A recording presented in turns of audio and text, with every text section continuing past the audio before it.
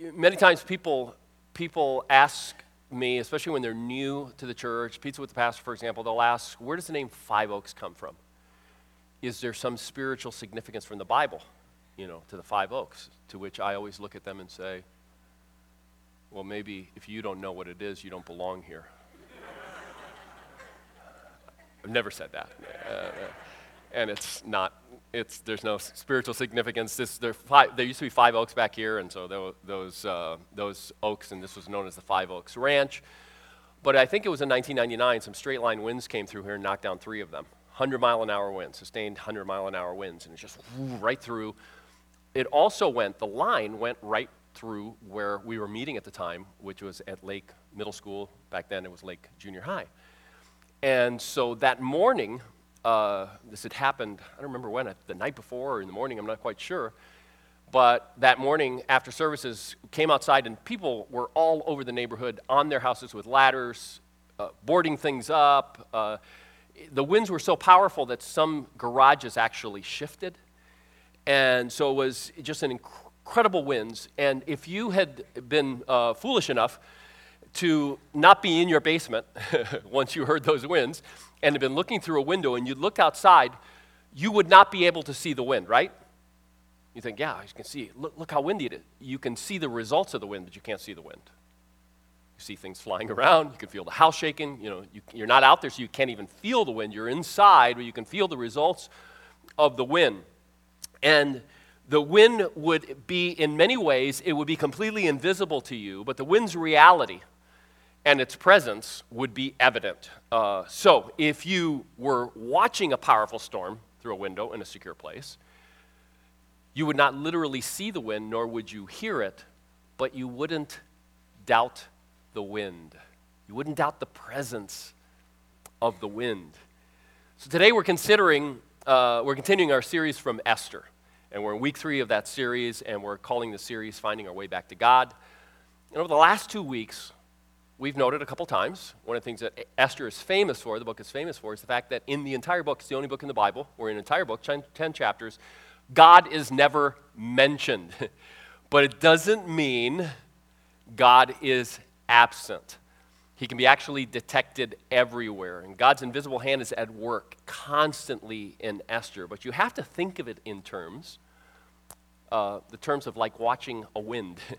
You have to see its results while looking, in a sense, from a secure building, knowing what that wind is. Now, this is really important for us because there are many times in our life where we are going through circumstances and difficulties that leave us wondering, where is God? What is he doing? What is he not doing? Does he even care? Has he abandoned us? That sort of thing. And this is a theme that is prevalent in the Bible. So it's a theme that we return to again and again. And hopefully each time as we return to it from another passage, we get a little bit of a different perspective on how it is that God can be at work in situations like that, and how we can be confident, that we can go forward confident, knowing that God is present and God is alive and that he is at work in whatever difficult circumstances we're in.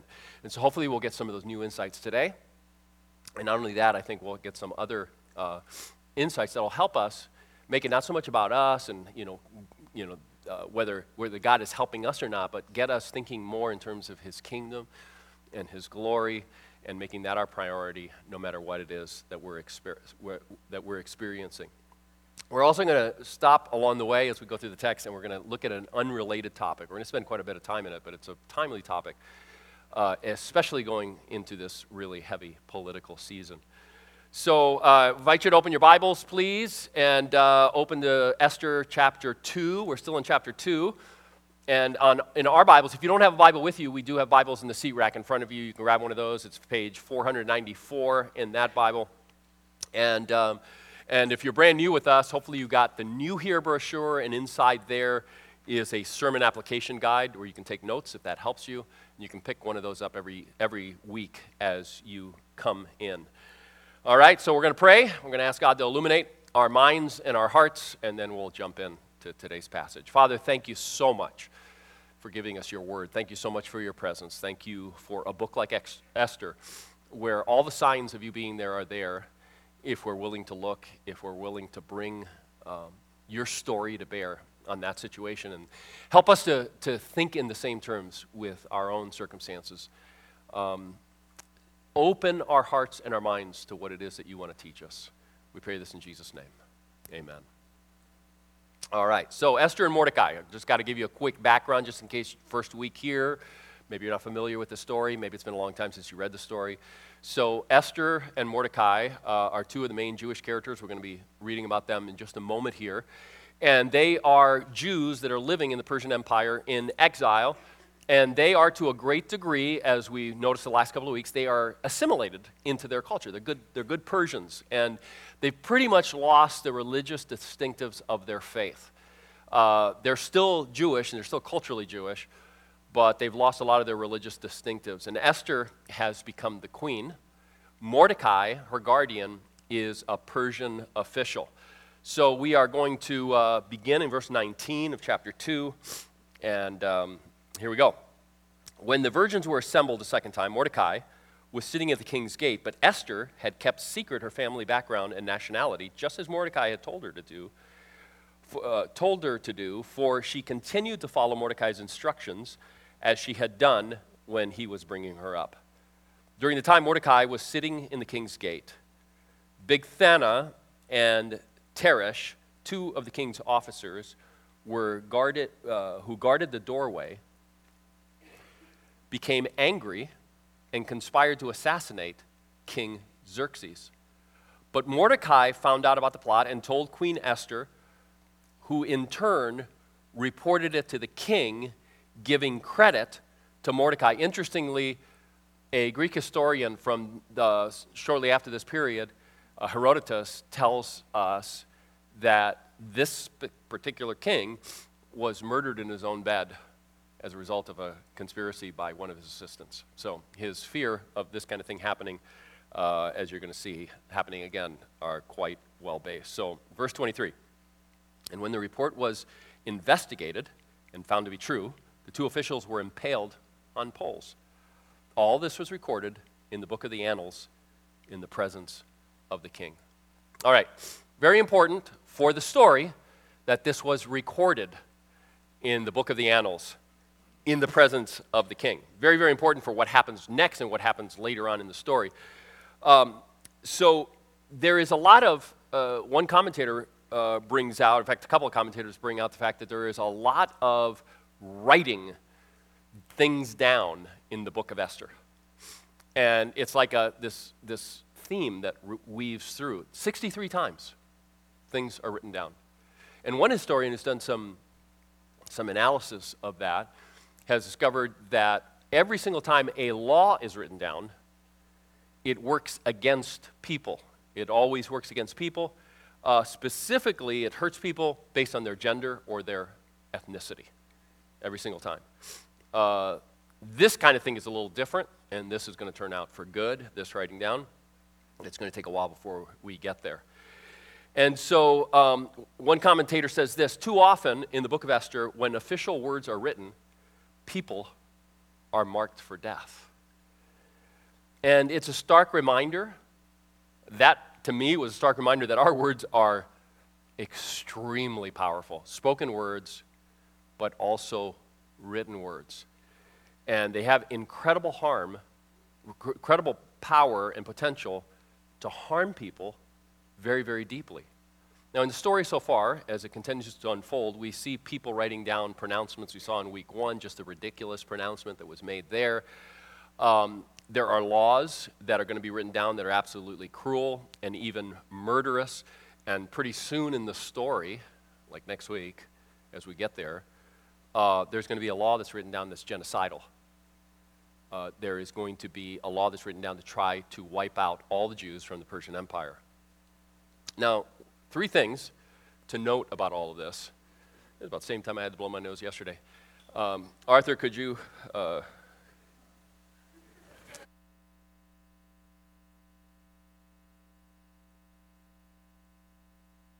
right.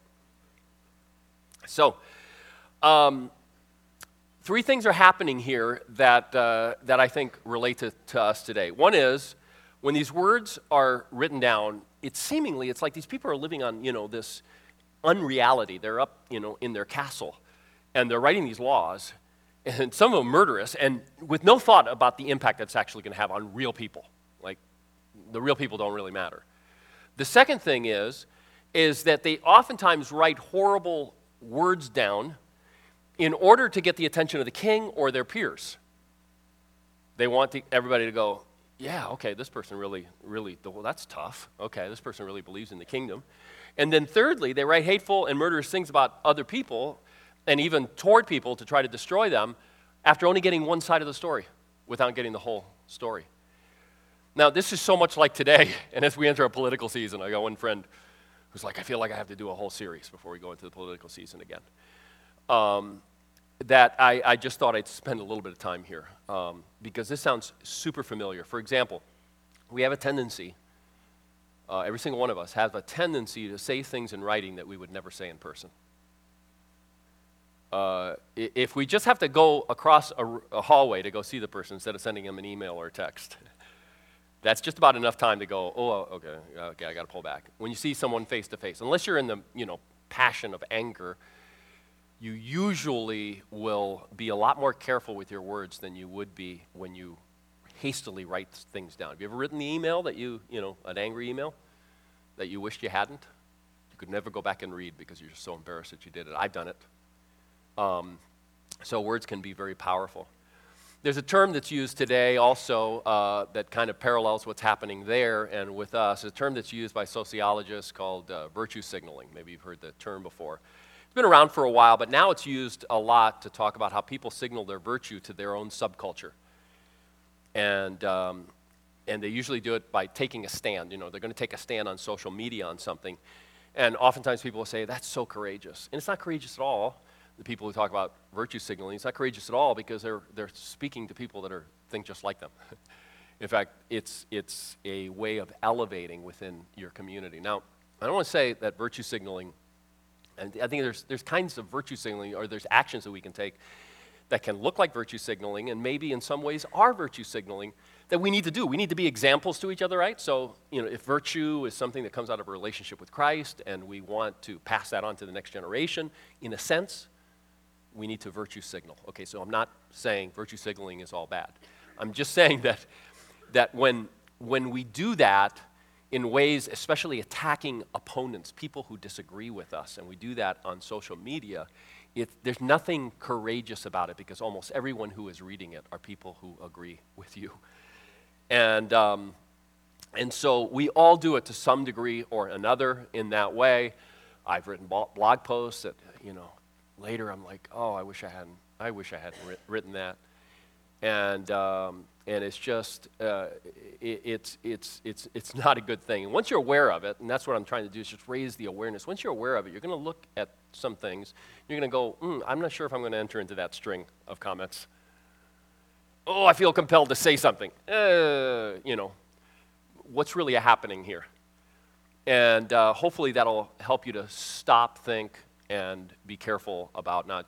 And that's what's happening in that court. It's a bunch of virtue signaling. There's all kinds of virtue signaling.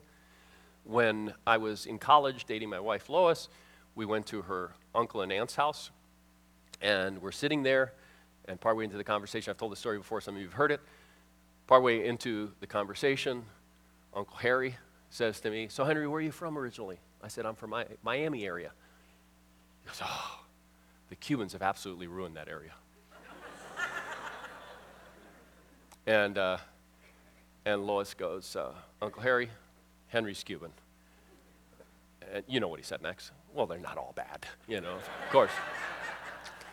And so what that was is he thought I was going to agree with him. And he's like, hey, let's enter together into this thing and how the Cubans have ruined everything. Funny thing is, I've noticed as I've gone back to Miami over the years that the old Cubans that have been there for 30 years, 40 years, say that about the new Cubans. and about the Haitians and about the Central Americans and everything like that. It's hilarious how that all goes around. There is no group or subculture that's free from extreme forms of virtue signaling, including Christians. No group. Doesn't matter what race you are, we all do it. And let's see it for what it is when we're doing it in that way. We're just trying to get pats on the back. We're trying to elevate, that kind of a thing. Then there's another term that maybe you've heard. It's talked about a lot with regard to social media. It's echo chamber. And the whole idea behind echo chamber is that, well, in social media, the algorithms, they're not meant to do this in particular, but they result in this, is that because of your likes and dislikes and what you comment on and all that sort of thing, that eventually goes in that direction, which means you're only hearing from people that primarily agree with you. And you think, no, I listen to other sides. You listen to other sides on shows that are on your side, where they cut them off, don't let them talk, don't bring the absolute best defender on, it's that kind of a thing. And so we live in echo chambers. That's exactly what's happening in this text, is they're living in an echo chamber where everybody agrees, if there's a dissenter in the group, dissenters aren't allowed in the group because they're considered to be, terrible. And that's how it is today in many, many places. You almost can't be a dissenter. So our day is not that different from Esther's. We saw that again last week. Like them, our words have incredible power to harm people. Now, for sake of time, last night I read it all. I'm not going to read it all, but it's in your outlines, James 3, verse 3 through about 12. But I just want to read a few verses and listen. A few verses from that. James writes, he's already been talking for 6 verses about the tongue, our words. He says, all kinds of animals, birds, reptiles, sea creatures are being tamed and have been tamed by mankind. But no human being can tame the tongue. It is a restless evil, full of deadly poison. If that isn't a warning, if we believe the Scripture is the Word of God, if that isn't a warning about our words, I don't know what else would be. He's not talking about people out there, he's talking to us. With the tongue we praise our Lord and Father, and with it we curse human beings who have been made in God's likeness. Hold that thought for a little while. Again, I'm not pointing fingers. I've done all of this. And the chances with me these days is more it's going to happen verbally than it's going to happen in writing.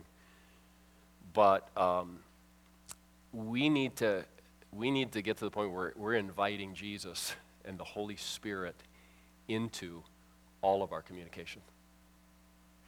From the email, to the blog posts, to the social media posts, to everything that we do, we need to be inviting Jesus and the Holy Spirit to guide us in that area of our life. Okay, back to the story. Look at verse 1. After these events, King Xerxes honored Haman, son of Hammedatha, the Agagite, elevating him and giving him a seat of honor higher than all the other nobles. The reason I hesitated like that is because that's exactly what the readers would have done. It was like, what? Mordecai just saved the king.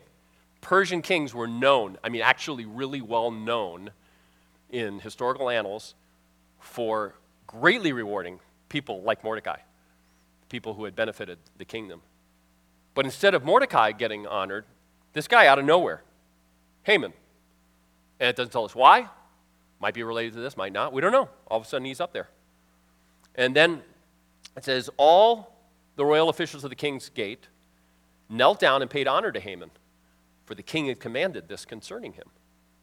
But Mordecai would not kneel down or pay honor. Now, you might think that Mordecai's just angry. Why is this guy getting elevated and I haven't gotten my prize? But the Jews reading this story, the original audience for this story, know what's happening.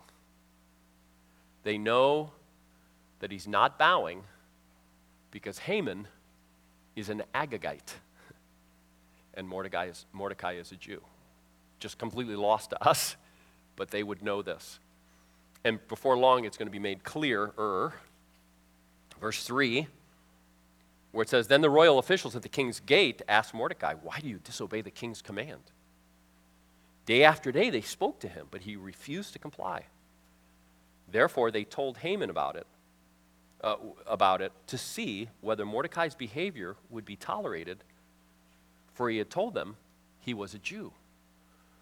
So what's happening here is Mordecai is all of a sudden getting some backbone about his faith. It may not be the most well-directed backbone, but it is some backbone about his faith. He's told somebody that he's Jewish for the first time. It's taken them days to get that out of them, by the way. It says day after day they kept saying why.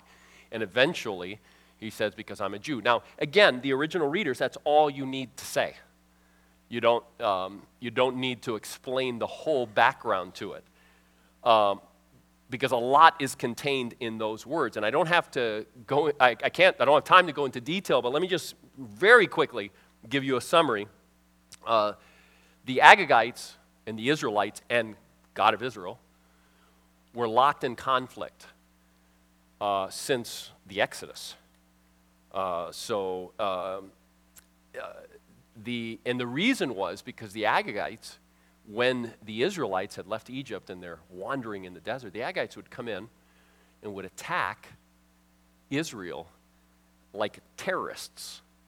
They were like terrorists. They would, instead of a frontal attack or even from the side, they would come from behind and they would get the weak, those who were at the end of the line as this, gigantic group of tens of thousands of people are moving through the wilderness. So they would be killing mothers and children, the elderly, and that's how it's described in Exodus. It was like, it says, it uses a phrase, that cut off your tail. You know how the Agagites cut off your tail. And so to add to it, and again the reader would start putting the things together, to add to it, later in the story from Exodus, you have the first king of Israel, King Saul. And King Saul is sent by God to go and destroy the Agagites because God had put a curse on them for what they had done, and they've continued in their ways. And so he goes to do battle with them, and he captures the king. And he's supposed to execute the king, but he doesn't. He holds on to the king because he wants to get a king's ransom. And that is the last straw for God. God has been very, very upset with Saul's reign and with his lack of coming to him and with his lack of doing things in his way. And that is like the last straw. And that's basically when God says, I'm done. I'm done with Saul. So as you can see, and one more thing. Earlier on, we were introducing Mordecai. Who is Mordecai related to? Saul, a Benjamite. He's in the lineage of Saul. So all of this stuff is coming together for the reader. As you can see, there's a lot that's going on here for the reader, informed by the rest of the story of God. So I'll pick up in verse 5, where it says, when Haman saw that Mordecai would not kneel down or pay him honor, he was enraged. And next week we see what he did in his rage. It leads him to seek to not only wipe out Mordecai, but to wipe out everyone that is of his lineage, all the Jews. And so they actually get a law written as these people get together in their little echo chamber, doing all their virtue signaling, not thinking about real people and what that looks like. They write a law to wipe out all the Jews. How do we see the invisible hand of God at work in our circumstances, especially when it's difficult to see God? The first one is we have to enter into the larger story of God. That's what we have to do. We have to enter the larger story that God is weaving. And by entering the story, what I mean is we need to remember we're part of a different story. The world is giving us all kinds of stories. Our society gives us all kinds of stories. This is what life is about. This is what the goal is. This is what the end looks like. This is what your life is about. This is what your priorities are. But the Bible comes with a different story. And so we have to enter into that story if we're going to see God in our circumstances. The author of Esther drops all kinds of clues and glimpses of God's hand at work all over the book, but it's there to be seen only by those who know the story of God. This became clear to me like never before. I've studied Esther many, many times, and like never before this week. Remember, it's a book written by a Jew for Jewish people. Very obvious. When you think, after I explain it to you, you're going to go, oh yeah, duh. He has high expectations of his readers, as most Jewish writings did, has high expectations of his readers. Esther is a story within a much larger story, God's story. And the author expects his readers to know the story. He does. He expects them to know the story. And so if they know the story as they should, he's going to be throwing in throughout this entire book key words and phrases and ways of telling the story that have multiple parallels with other stories, Daniel's story, Joseph's story, and other stories throughout the Bible. All the key words are there. Just as an example, we noted last week, I think it was last week, yeah, Esther wins the favor of the guy in charge of all the young virgins who have been gathered for the king. And then Esther goes into the king. She wins the favor. She's spoken of as someone who is a person who wins people's favor. Now, in the Joseph story, Joseph keeps winning the favor of different people. Same language. In the Daniel story, Daniel wins the favor of the guy that's in charge of him. Just like with Esther, wins the favor of that person, and then wins the favor of King Nebuchadnezzar, and wins the favor. And you see that constantly. And in the Joseph story, in the Daniel story, it's made explicit, very explicitly, that God is behind their ability to win favor. I mean, you realize with Joseph, for example, he can interpret dreams, right? That's part of how he wins favor. He can't do that on his own. He even says, I don't do this. The God who I worship is the one who interprets dreams. So don't ask me. I'm just going to tell you what he, shows me. And Daniel, the same kind of thing. It's miraculous. It's God is at work, and the author tells us God is at work. Same exact language. In fact, favor, the word for favor, is one of the most important theological terms in the entire Old Testament. You understand? The writer expects the reader to get what's come, to make the connections to what's come before. Among Christians today, as well as many of the Jews like Mordecai and Esther in Esther's day, there's not much talk today and then about God's providence. That no matter how bad your circumstances are, the circumstances of the world, that God's hand is at work behind the scenes. There is an aversion to that type of idea. I mean, there's whole people that are just crashing in their faith by trying to remove God from anything that would seem to be, to reflect badly on him from a worldly perspective. And so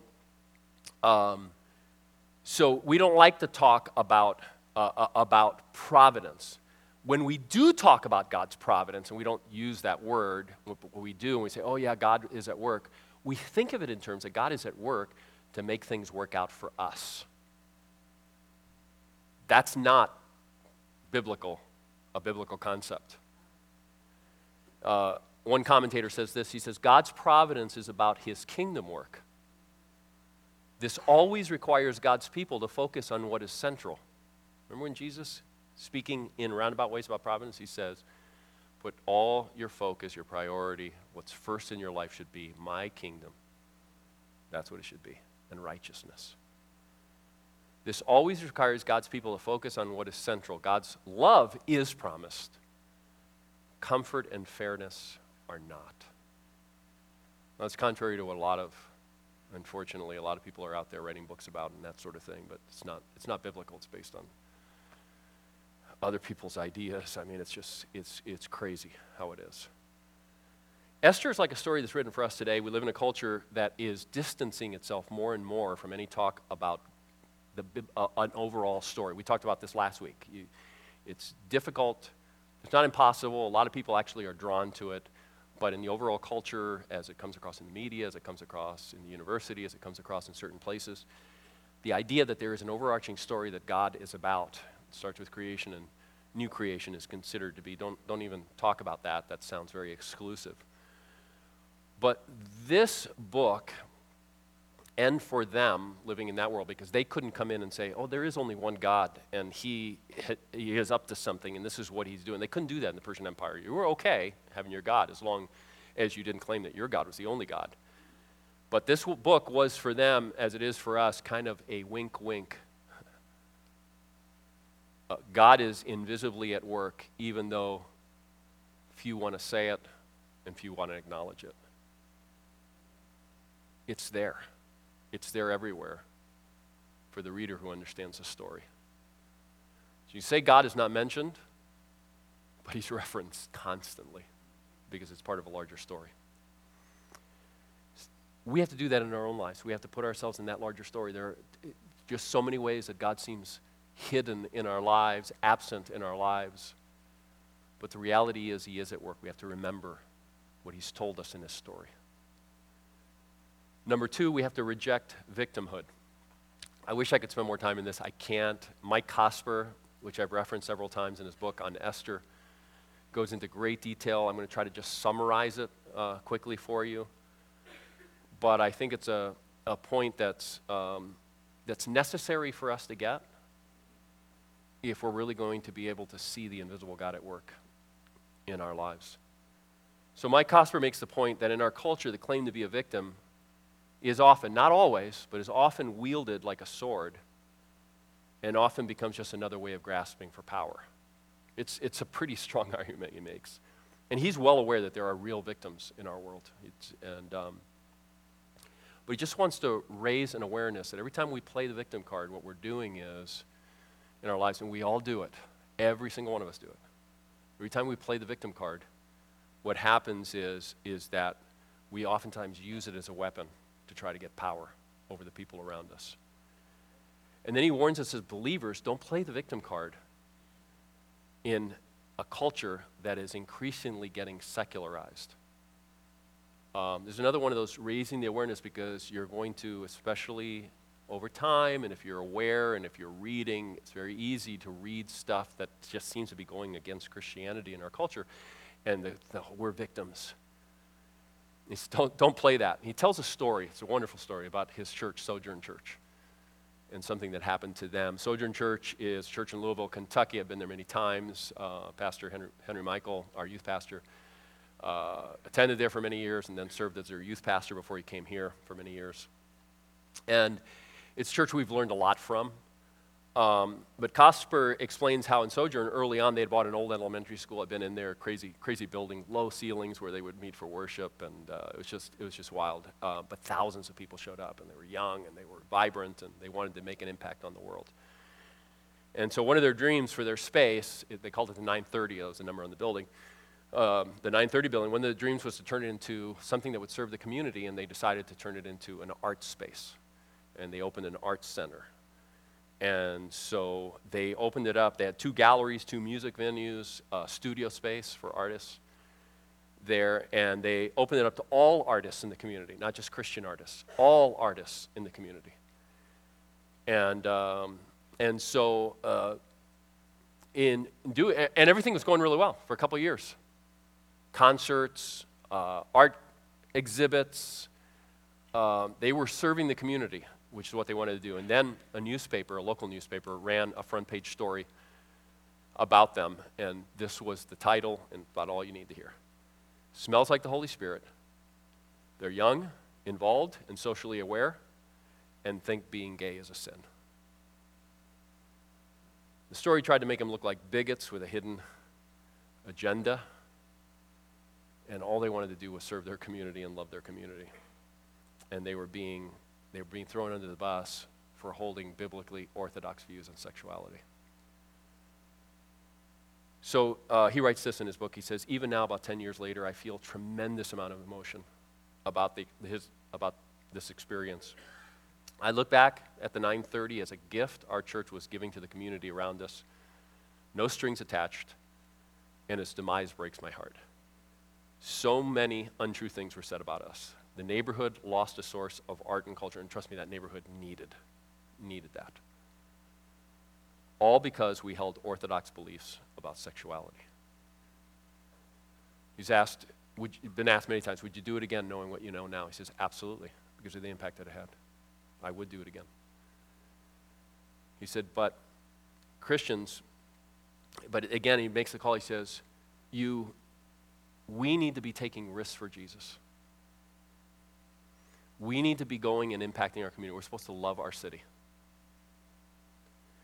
And many times there are going to be consequences for our beliefs. But don't ever play the victim card, because you will lose the influence you can have. When you play the victim card, it's a play for power often. It's a play for power. Don't go for the power. And I wholeheartedly agree with him.